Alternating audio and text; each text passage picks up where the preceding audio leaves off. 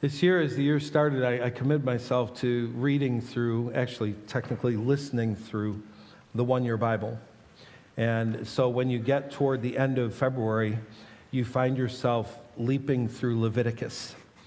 And as you're going through Leviticus, you're learning about all these laws. And this week, my primary listening was on moles, body moles, and mold. Moles and mold. And as I'm listening to this, every one of them was, now if you have a mole that's growing a white hair, it's got a little ooze, go to the priest. Have him look at it. And I'm just thinking, thank God that's not on my job description. Oh, my word. If I had to look at your moles and mold, I would just like... It was fascinating. And part of the reason I raised this is because in between services, we're having like all these wonderful tech glitches. We've had a problem with the computer in the kinder room that it likes to every once in a while just go connect to a different universe. And today, the first name tag printed in the first service, and no other name tags printed. So we were trying to figure out the moles and mold in between services. And now I have to remember, oh yeah, there's a second service. Here we are. All right, let's go. So what an incredible week. If you've been part of either the Rooted reading, coming and enjoying our time together on Sunday morning, or you've been part of a Rooted group, the reports I'm hearing back from groups have it's been incredible. The connection that's going on, but the learning that's going on. We're really diving into some great stuff. We spent a lot of time this past week looking at prayer and how prayer works in the life of a believer. And this week we're spending time focusing on pain and suffering. So that's going to be an interesting deep dive as we go there. Before we do, though, you got your weekend update yesterday. And the first major announcement is... Green Lake. Green Lake. Yeah, very, very cool. We have 45 students signed up to go already. I've had 2 more sign up late last night. I'm sure after looking at the weekend update, the reason that we bring this up right now is that midnight tonight... midnight tomorrow, midnight Monday, whatever. In honor of Bob's birthday. That's right. Yes. The rates go up. So we have this early bird pricing, and the other benefit to that, the earlier you sign up, like if you know you're coming with us as a junior hire or high schooler from June 5th to June 10th to Green Lake, the earlier you sign up, the more time you have to pay. So if you need that extra time, if you need to do chunk payments, you can. But the later that we get, that option's not available. So if you know you're going, get signed up today. Because again, there's nothing... And you said we're already mid-40s on the sign-up, which is phenomenal this early. Right. That's great. It is really, very, really very great. cool. Yeah, really excited. And Bob has told me that the only thing he wants for his birthday is to get to 100 sign-ups by Tuesday morning. Right, Bob? The only thing. That'd be awesome. That'd be awesome. I'd love it. I would love it. So the other thing that was in that update is that a lot of you shop through Amazon, and every once in a while you see this little thing pop up talking about Amazon Smile, which is their way of giving a donation to an organization. Yeah, it's not just the smile in the box. Right. Ours is on there, so you can sign in, look for Southfield Church. What will happen when you do is you'll find a lot of things in Southfield, Michigan. We are not in Southfield, Michigan, but if you keep scrolling down, I think 5 or 6 down, you see this little old church in Channahon, and you can click that. And you mentioned the first service, bookmark it.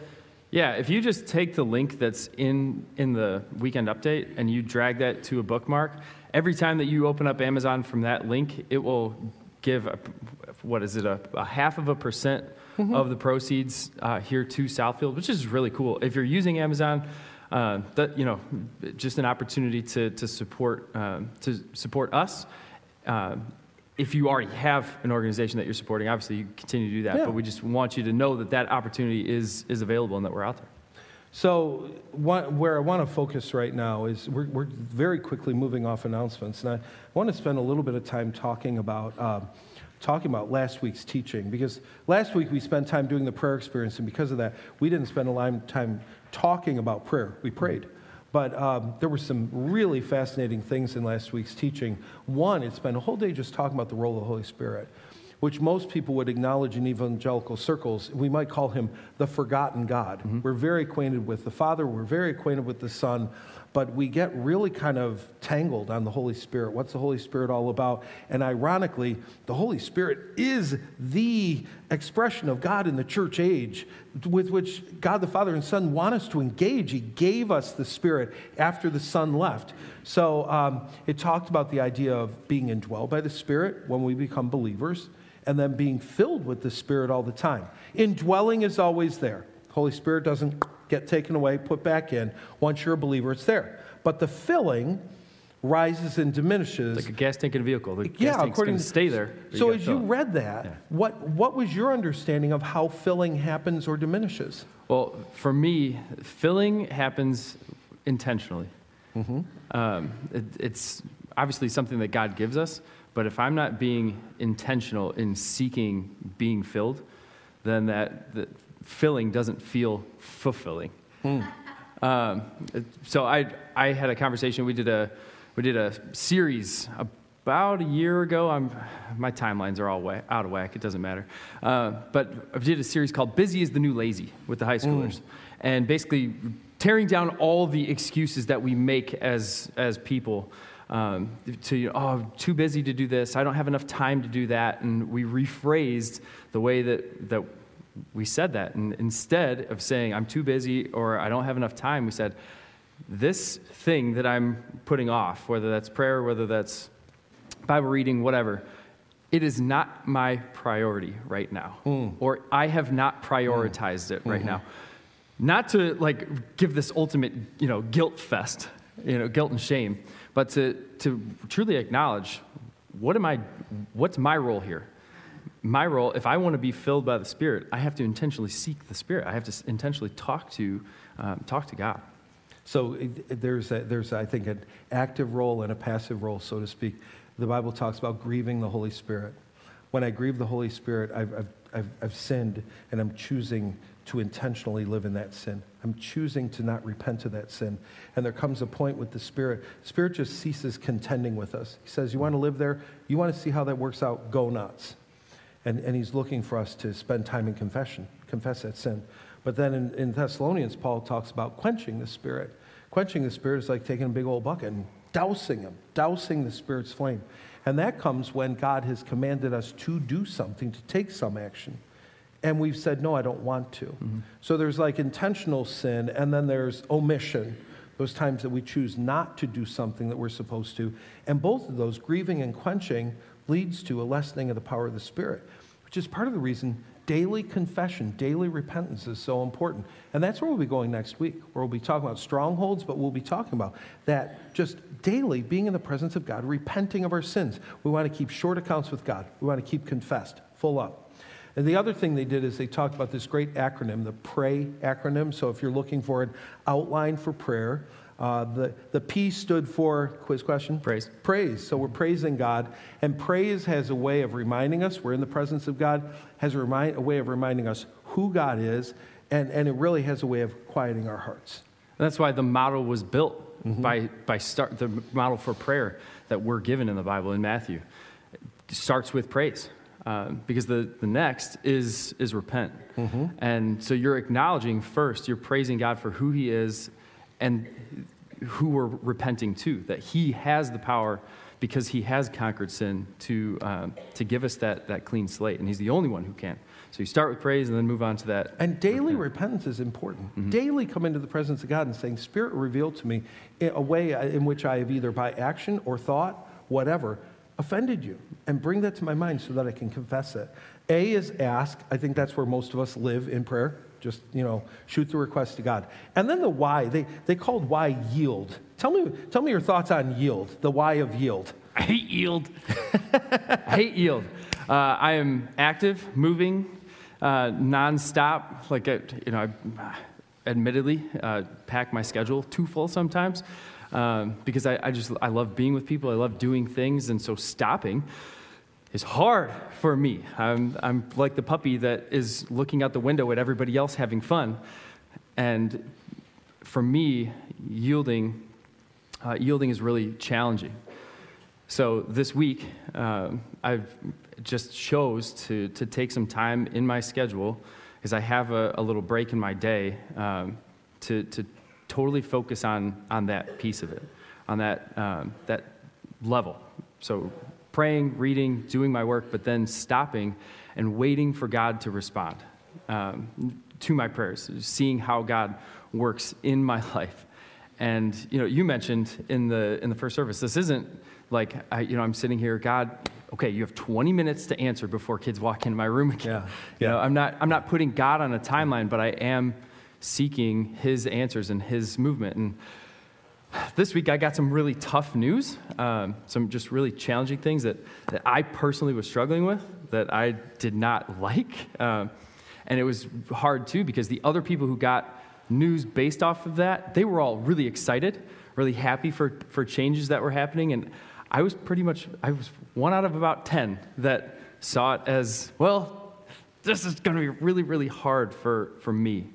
Because I had already been in that practice of yielding, of stopping and listening, I had created what you spoke of in the first service, of a posture of yielding. Mm-hmm. So I had, again, God works in amazing ways, right? So I had already, for 3 days, spent this time just being quiet and waiting for answers. And instead of getting maybe the things that I want, mm-hmm. God kept driving this idea home. Don't think about you. Stop being selfish. But when I got this news, I was incredibly selfish. And then the next day, revisiting that time of prayer and saying, God, what the heck? His answer was the same. Don't think of you. Don't think of how this is impacting you. Don't think of how this is going to grow you, how this is going to change you, how you have the opportunity to change others. Long-winded. No, that's fantastic. I think that when we read that, P-R-A-Y, yield, on a surface level, we might think of it something like this. God, I've praised you. I've repented. I've asked you for things. Now, you have 5 minutes to talk to me. Kind of a, talk on demand, God. I've done my part. Where are you? We put in the quarter. We pull the lever. We expect, boom, here's my answer. And really what it comes down to, that yield time is not as much about, in the next 5 minutes, I'm going to squeeze an answer out of God. It's about a practice of yieldedness that leads to a posture of yieldedness. So whatever I practice, the way you practice a swing, whatever it might be, the thing that I practice is the thing, that's the posture I will ultimately take. So now it's not just that we've yielded for 5 minutes and now we can stop yielding, but we take a posture of yielding into the day. We're thinking with a yielded spirit throughout the day. We're actually, as things come at us, we're starting to recognize that might not just be an event or whatever. That might actually be God directing me, guiding me. And so I'm taking yielded with me. The practice leads to a posture. And God wants us to walk in a constant yielded posture. So today we're going to move on to the question, where is God in the midst of suffering? Nice and easy. Awesome. We can handle that one in 20 minutes or less. So what we're going to do is look at a psalm that I think is a beautiful expression of the heart cry of the writer. And what I love about this particular lament that this author offers up to God in inspired Scripture. This isn't just an added appendix. In inspired Scripture, this guy just complains, and there is no positive conclusion. In fact, when you read the conclusion, you're like, really? That's where you're going to end with this? So I'd love for you to go ahead and read Psalm 88 to us. Mm-hmm. It's not clicking, Michelle. Thank you. The moles, right? Yeah, right. Here we go again. O Lord, God of my salvation, I cry out to you by day. I come to you at night. Now hear my prayer. Listen to my cry. For my life is full of troubles and death draws near. I'm as good as dead, like a strong man with no strength left. They have left me among the dead, and I lie like a corpse in the grave. I am forgotten, cut off from your care. You have thrown me into the lowest pit, into the darkest depths. Your anger weighs me down. With wave after wave, you have engulfed me. And then comes that word in this particular translation, interlude. It's the Hebrew word Selah. Selah literally meant think about it. Which when it's talking about truths about God, you're like, yeah, I want to think about that. But he's saying, let's spend some time brooding on my pain. Let's spend some time just being quiet in the presence of God with my pain. So we've selah'd, we've interluded, we've thought about it, and we move on. You've driven my friends away by making me repulsive to them. I'm in a trap with no way of escape. My eyes are blinded by my tears. Each day I beg for your help, O Lord. I lift my hands to you for mercy. Are your wonderful deeds of any use to the dead? Do the dead rise up and praise you? Stop, reflect, and think about it. And again, this is not a place most of us want to stop and reflect. I'm miserable. My eyes are blinded by tears. Stop and think about it. Okay. Can those in the grave declare your unfailing love? Can they proclaim your faithfulness in the place of destruction? Can the darkness speak of your wonderful deeds? Can anyone in the land of forgetfulness talk about your righteousness? Oh Lord, I cry out to you. I will keep on pleading day by day. Oh Lord, why do you reject me? Why do you turn your face from me? I've been sick and close to death since my youth. I stand helpless and desperate before your terrors. Your fierce anger has overwhelmed me, and your terrors have paralyzed me. They swirl around me like floodwaters all day long. They've engulfed me completely. You have taken away my companions and my loved ones, and darkness is my closest friend. What an uplifting way to end. Darkness is my closest friend. We have great appreciation to you, God, that in inspired scripture you have let somebody lay out before you and all of humanity the depth of pain that they were experiencing. There is no cheerful moment, no bright turn. He ends the way he started, just sad, separated, alone, confused. Thank you for including these words in Scripture. We live here. We live here. We find ourselves wanting to slap a happy thought on it or claim a bright verse and all will be well. We live here. We're grateful that you let us talk this way to you. In Jesus' name, amen. This past week, I took a walk on the canal path. I like to go that way to pray, and we're talking about prayer this week, so it was a good week to go out and pray. First time I went out and walked, I forgot that the path is a little different than the rest of the world because it's tree covered and everything. The ice and snow tends to linger there a little bit longer. And so as I'm walking along on the path, it was pretty icy. The snowmobiles have packed it down, and there's been melting and unmelting and all that sort of thing. So I'm walking along trying to pray. And my normal walk was expanded by 5 minutes per mile. It was crazy. So then I thought, okay, I'm not doing this again. The next day, I brought along with me a tool that I got a couple years ago because I'd walk on the path and I'd have these kind of slip slide moments. One day I was actually coming up off the path onto the road, and all of a sudden, boom, I'm right there in the middle of the road on my backside. And, this is a corner in which cars come around 40 miles an hour. I'm like, we can't be doing this. This is not good. So I got these wonderful spikes that attach to my shoes. It's kind of got a big rubber band around it and these monster teeth. These monster teeth, I'm telling you what, I can walk up the side of the wall. They're amazing. They're just amazing. I feel so secure when these things are on. I can go anywhere, do it. Even if it is slick ice, it doesn't matter. Boom, boom, boom, boom, boom. I'm good to go. And I was grateful I had these on. So I'm walking along, and I got about a quarter mile in. I know where a quarter mile is because there's this sign that I know. That's a quarter mile.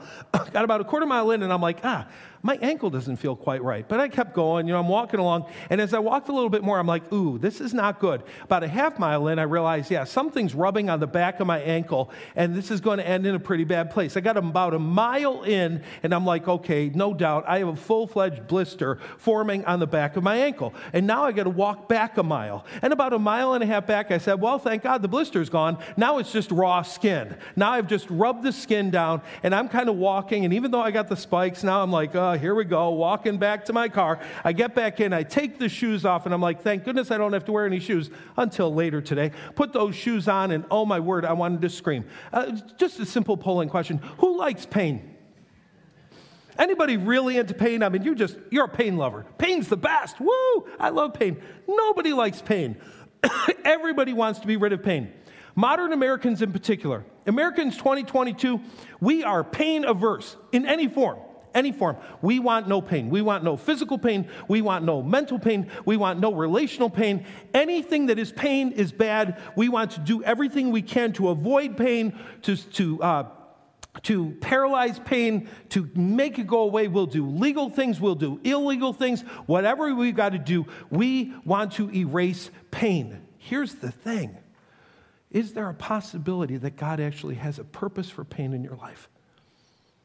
Is it possible that God may actually want to do something through that pain to grow you to be more like his son? And the whole time you're doing everything you can to push away the pain, to numb the pain, to keep the pain far, far away. It's the way we live. We don't like pain. This coming week, we're answering the question, where is God in the midst of our suffering? And I suspect this is the way this week might go. When you start to try to answer that question, you start thinking about painful moments in your life. The worst moments. Moments of loss, moments of betrayal, moments of physical pain. You start thinking about the worst moments of your life. And as you really dwell on the worst moments of your life, it paralyzes you. You're Psalm 88. You are stuck in your pain. And I want to encourage you to take a little different approach this week, just a little different approach. That rather than simply reminiscing on all the pain you've been through in your life and kind of going over it one more time, and you're going to be asked to reflect on some times that you've felt hopeless, sometimes that you've had trouble. But rather than simply reflecting on that, would you go up to about 30,000 feet? Would you back off enough that you're not bogged down in the moment of pain, but you're able to start to look at pain maybe from a little bit more theological or theoretical perspective? To look at the topic of pain rather than simply reminiscing on all the pains you've been through in life. When I was a kid, I worked at a camp during the summer. And it was a ranch. We had a marshal, we had a sheriff, we had bandits, we had horses, we had a rodeo. We had a big donkey thing that they put the bandit on, splash him in a lake. It was a lot of fun. And I got to be a bandit my third year at the camp. And so here I am, I'm on top of a bookstore roof. Here's the plan. Kids are in the dining hall. We're on the backside of the bookstore roof. And when the kids came out, we were supposed to pop up on the roof. And we were supposed to start yelling bandit stuff and boom, boom, boom, shooting in the air. And the sheriff and the marshal, they were going to take us out. And we were going to roll down the roof onto the ground. And then they were going to take us away to jail. And they'd dunk us the next day at the rodeo. So I don't like height. This is a little high for me. I wish we did this about halfway. Middle of the mall, I throw up. So here I am on top of this roof. How am I going to manage this? Ain't no way I'm rolling down the roof. It's not going to happen. I just am not going to do it. So I come toddling down the roof. I come to the edge. I sit down. I grab the gutter, and I kind of twisting jump off. And as I do, my foot clips the porch, and break here, like a piece of chalk. Twisting snap. I lay down on the ground, immediate searing pain. One of the leaders walks up, like, hey, dude, let's walk it off. I get up, accordion, I'm like, that's not gonna, I lay back down. Now let's just imagine for a moment that that day was particularly busy at the camp. And the leader of the camp said, hey, Dennis, here's what we got to do. Don't have a lot of time to be able to take you to the hospital, get this thing fixed up, but we have a manual on how to fix legs. And it's 3-ring binder. It's got all the pictures. Even got a little video. You go ahead and watch that. You read that. And then we had a kid over here with gauze and with plaster of Paris. it's got a passage on how to put on a cast, how to do that. It's possible. We don't know yet. You have a boot on. You might have a compound fracture. You'll have to cut your boot off. Take a peek. If the bone's sticking out, we got some screws in there, a screwdriver. Go ahead and get that all together. We've even got something for you to bite on in there. So everything you could need in order to fix your leg. Sheer foolishness, right? This is what we try to do with our own pain. We try to fix our own pain, and we wonder why in the world we're having so much problem. We wonder why in the world we're having so much trouble.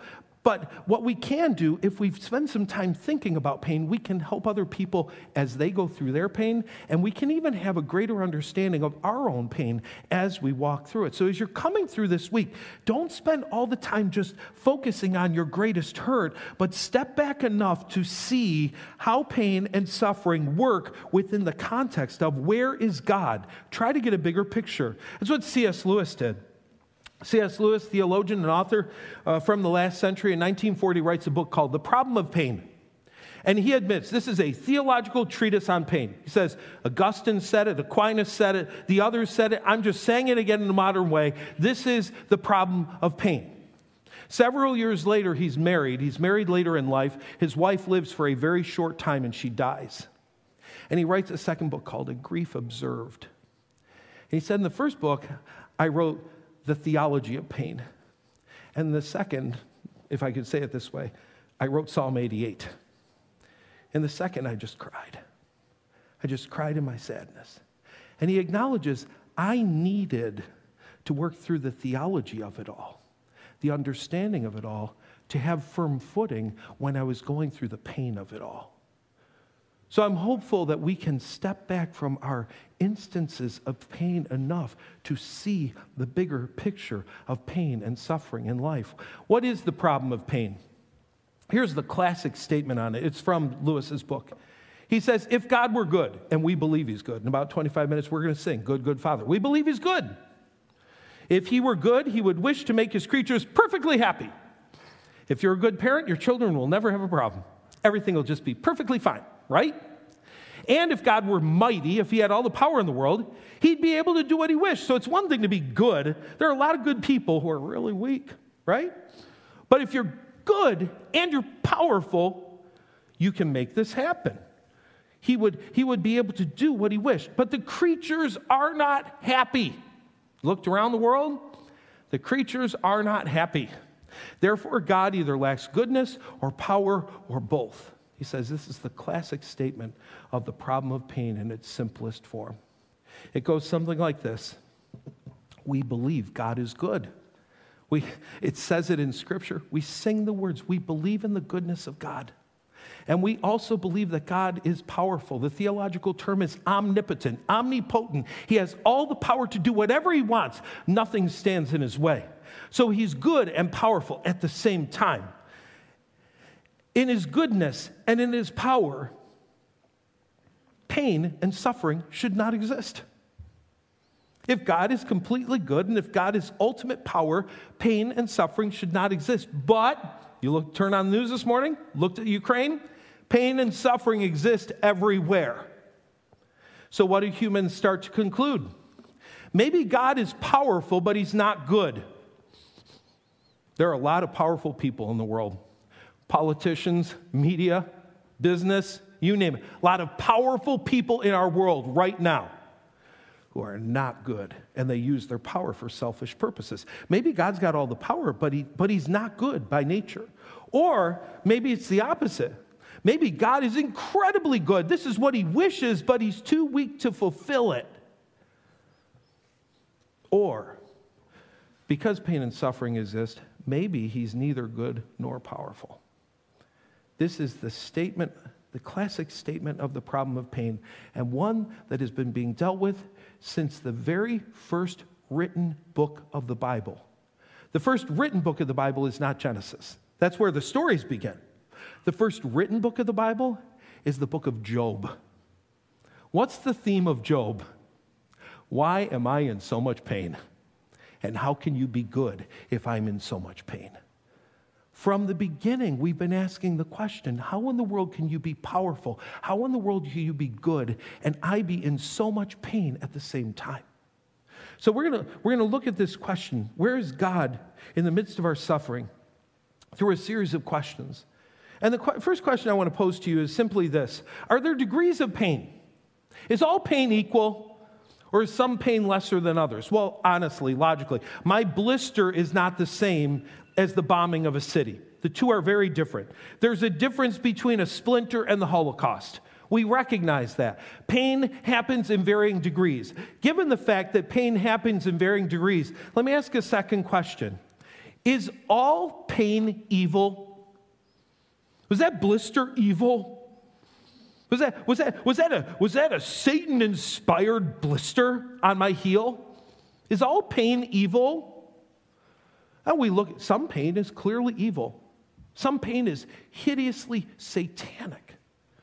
But is all pain evil? Well, I want to take you to the third question then. When did pain begin? When did it start? If we're looking at the Bible, we might think, well, pain began in Genesis 3. People sin, and in their sin, pain starts. But here's the thing. I look at the first 2 chapters of Genesis, and I see some pain. There's some pain there. Genesis chapter 2, verse 18. The Lord God said, "It is not good for man to be alone." You ever been alone? Alone is not good. And alone can be painful. Very, very painful. But is it possible for alone to be painful and not evil? Is it possible to experience a pain that hurts, but it's not evil at its core? Is there a difference between the evil pain of suffering and just the pain that we experience as human beings? When did pain begin? I don't think pain began in Genesis 3. I think pain began the second God said, "Let there be light."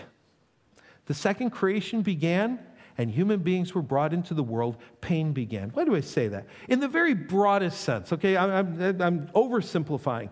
There are 2 kinds of laws in the world. There are physical laws and there are spiritual laws. There are physical laws that exist based on a human body, human being on earth, and there are spiritual laws. For example, when God said, "Let there be light," when he brought the world together, from the beginning of time, prior to the fall, gravity existed. If Adam had been standing on the edge of the platform and jumped off the platform incorrectly, he'd have fallen. He might have even fallen and hurt something along the way. Well, Adam's walking through the garden and he steps on a rock, and the rock hurts. Well, rocks didn't hurt before the fall. Really? Yeah, rocks were soft before the fall. Or God would quick throw a little velvet pillow under your foot before the fall, so you didn't feel the rock. Maybe rocks existed, but not sharp rocks. Maybe God sharpened the rocks after the fall.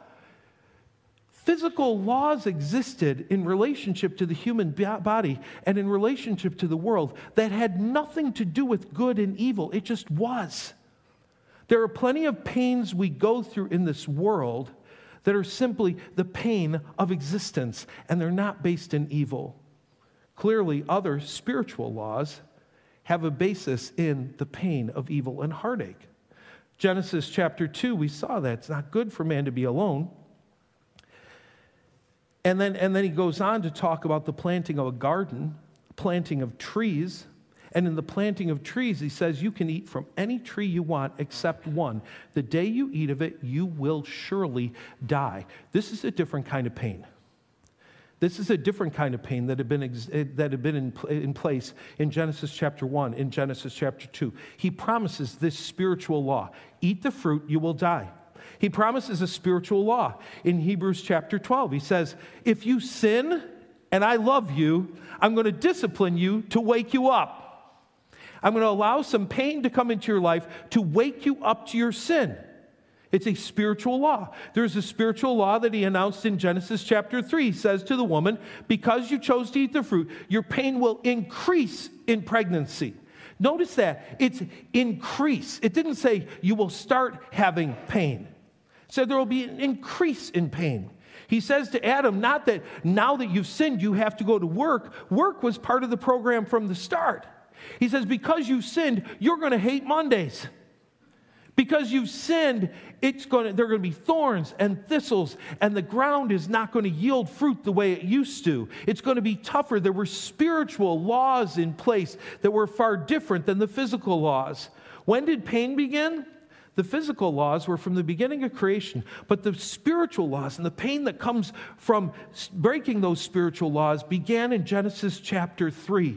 So here's the thing. Genesis chapter 1 and 2 are amazing. Outside of Adam being alone and then God creates Eve, everything's amazing. It ends by saying they were naked and they felt no shame. Perfect state. And then comes chapter 3 and we have Satan appear and we ask the question, why in the world did God allow pain? Why in the world did God create the tree? Why in the world did God put the tree in the middle of the garden and say don't? He knew what we were going to do. He knew we'd be too tempted. He knew we'd go after it. Why did he do it? Why didn't he just take away the option altogether and leave us happily in Genesis chapter 1 and chapter 2? He plants this tree in the middle of the garden and he says, you may eat freely. I think there's something to be said about that word freely. That God said, your freedom to choose right and wrong, your freedom to choose good and evil, your freedom to choose to love me or to hate me is of greater value to me than keeping away the possibility that you might sin and therefore suffer. He wanted a relationship with human beings. He didn't want robots. He wanted people that just mummy their way through the day. He wanted a relationship with human beings. And relationship is based on, I want to be with you or I don't want to be with you. He gave us the freedom to choose. That was a high value to him, higher than saying, I never, ever, ever want a person to experience any form of pain. Genesis chapter 1, further it says, we were made in the image of God. God is a volitional being. He has the ability to choose, and he takes that, he stamps it on us, and he says, and you have the ability to choose as well. So he gives us this opportunity to choose, and unfortunately as human beings, we choose poorly. So now that the pain exists, we might ask the question, is pain a gift or a curse?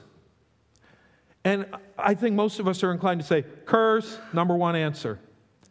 There are times that pain's a gift. There are times that pain is truly a gift. I love this book. It was given to me years ago now. Went through some tough stuff as a teenager. I came into college, and this professor, I'm meeting, talking to him, and he recommended a book by Philip Yancey that was fairly fresh at that point called Where is God When It Hurts? And in this book, Yancey talks about a doctor who worked with lepers. Now, I have a Sunday school image of leprosy. Your skin would get white, your arm would fall off. You'd be walking along, all of a sudden there'd be a bunch of toes laying behind you. Body parts would just fall off. It's not an accurate understanding of leprosy at all. Leprosy is your skin loses all sensitivity. It goes completely numb. And so Dr. Brand tells stories of watching a person literally reach into the fire, grab a hot coal, crackling skin, doesn't feel a thing, and doesn't realize their hand is burning. Tells a story of a person who came in and they were blind, and the reason they were blind is because the nerve endings in their eyes stopped telling them that their eyes hurt when they didn't blink. It's kind of, some of you are going to do this now. You're going to try to keep your eyes open for 2 minutes. You know how that hurts. Hurts like crazy when we leave our eyes open too long.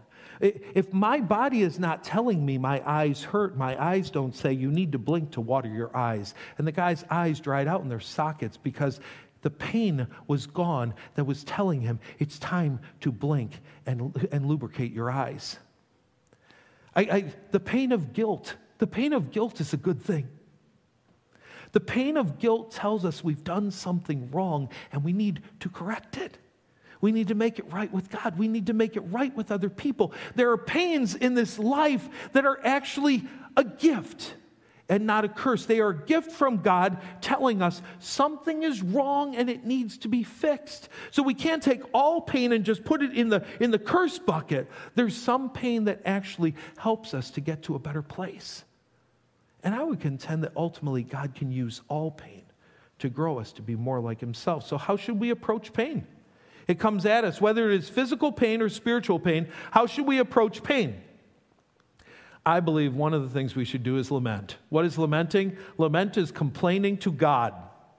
Most of us are great at complaining to everyone else. I'm off Facebook and off Twitter because I am a professional complainer. I am more than willing to complain to all of you. And God says, no, you're supposed to be complaining to me. Bringing our complaint to God. Look at this breakdown of the different categories of Psalms. I know it's hard to see. But what you'll notice is that the top category is the Psalms of Lament. And while you can't read all the numbers, what you can tell is there are a lot more Psalms of Lament than any other psalm. There are a lot more complaining psalms than any other kind of psalm. Imagine that in holy inspired scripture, God said, I want you to complain. What do we say to our kids? Stop whining. Stop complaining. And God says, bring it. Whine. Complain. Lament. All kinds of laments. Out of the depths I cry to you. I am stuck. My soul is in anguish. How long, O Lord? Classic lament. How long?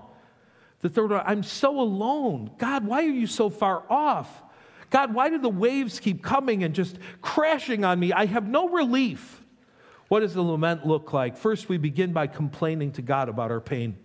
Psalm 13 is a 6-verse psalm, and it's a classic expression of a psalm of lament. He begins by just complaining to God about his situation. Verses 3 to 4, he asks God for help because only God can do something about it. And verses 5 to 6, he expresses confidence in God's trustworthiness. He says, my pain hurts, but I won't let the lie of my pain dictate who I know you really are.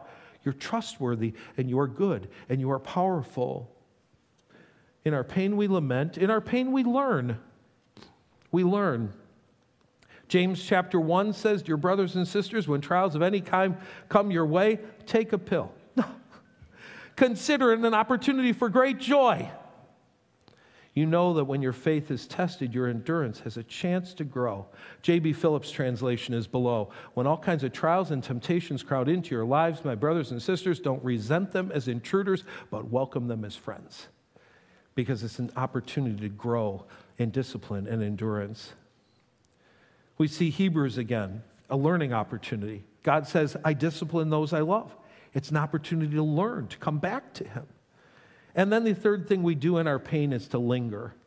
And I'm not saying linger in your pain, but I love this. I mentioned it in Psalm 88. The same is true in Psalm 77. Classic Psalm of Lament. He'd come to the end of a section, and there's that word, Selah. Think about it. He'd say, we just need to pause here for a little while and think about this. Think about the pain, but think about God in relationship to the pain. For most of us, we want to race through every kind of pain. We want to race through emotional pain. We want to race through grief. We want to get there as fast as we can. Think about how illogical it would have been. My leg took 12 weeks to heal. Cast for 12 weeks. What if I had determined at the beginning, I'm going to heal in record time. I'm going to heal this in 2 weeks. 2 weeks, it's going to be healed. You'd say, you're nuts. It doesn't work that way. You know what? It doesn't work that way with death either. It doesn't work that way with divorce either. It doesn't work that way with disease either. It doesn't work. We try to rush through it instead of lingering with God in that moment of pain. He keeps saying, here's my heart. Here's the issue. Stop. Interlude. Reflect, sit here. Lament, learn, and linger. Where is God in suffering? He's right here. This is the book of Esther in Hebrew. I don't know if you know this about the book of Esther. I mean, the supernatural hand of God is all over this book. Every time you turn around, God's providence is expressed in this book. And not once is his name mentioned. Not once. Not once does any character in the book of Esther reference Jehovah or any form of God. Not once. But God was there all along. You may be thinking in your pain, all I can see and all I can feel is my pain and my suffering. God is there with us in our pain and in our suffering. He's there. Just because we don't feel it, just because we don't sense it, doesn't negate the truth of his presence. The psalm we turn to for comfort more often than any other than death. Even though I walk through the darkest valley, I will not be afraid because you are close beside me. You're with me. In my most painful moment, you're with me. I'm never alone. I'm never alone. The problems in your life, the pain in your life, the very real pain, I'm not minimizing the pain. The very real pain in your life is the ice. And the ice will always be hard and always be cold and always cause you to slip. The spikes are the truth. You will not be able to walk through the pain properly if you're not embracing the truth. It is only when we embrace the truth that we have any possibility of walking on the ice of pain and suffering. And so this week, as we continue to learn, as we continue to unpack that question, don't simply sit and moan in the pain, but take the time to think about the bigger picture of where is God in all of this. We're going to turn to communion, and last week, you know that we spent time praying and we put prayers on the wall. Some of the squares are people that we know need some form of a spiritual transformation. The rectangles are our holy desires, the things that we want to see God change in a mighty way. And then the papers on the front, these were our heart burdens. These are the things that really weigh on us personally. And we're gonna have these up throughout the rest of Rooted. And I want to encourage you during communion, not only to go to take communion, but to go back to your prayer and stand there, maybe with a hand on it, and pray. Pray. Just take time to pray. For some of you, what this is going to mean is we may want to stagger going to prayer, to communion a little bit. Just don't go up immediately. Take a moment. Maybe take a moment to go to the wall first and pray, and then come to communion. We have about 5.5 minutes here, which is like eternity in a church service, okay? That's a very, very, very long time. So I know some of you, it's about 2 minutes in, you're like, oh, the music might end. I'm going to be caught standing here holding my prayer. No, you got time. Take the time to pray. And even if it turns out that where you are, you can just see your prayer, lift that prayer to God. Let's go to communion, and let's go to prayer. In the face of a brutal and ruthless thug, President Zelensky and the people of Ukraine have said, we refuse to simply bow our knee. We will stand. We will stand. We will fight for freedom, and we will stand. It would have been easy for them to look at the enemy and say the enemy is bigger, stronger, meaner. Let's just surrender. Let's just give in. Maybe we won't break as many things and hurt as many people. But they refuse. They stand. Standing is a spiritual practice. It's a beautiful practice. Ephesians chapter 6, 3 times says, stand. Take your stand against the enemy. Put on the whole armor of God so that you can stand against the enemy. And then it goes on to say, stand firm in the truth. Stand. This week, as we look at this question of suffering, you could stare at the enemy and say, too big, too much, I give. Or you could choose to learn how to strap on the truth and walk on the ice. I hope you choose the truth. I hope you choose to stand. I hope you choose not to let your focus be diverted on your pain and instead see the good, good Father who wants to be with you through your pain. He wants to walk you through, but you're not going to walk through if you're not willing to strap on the truth. So let's go do it. Have a great week.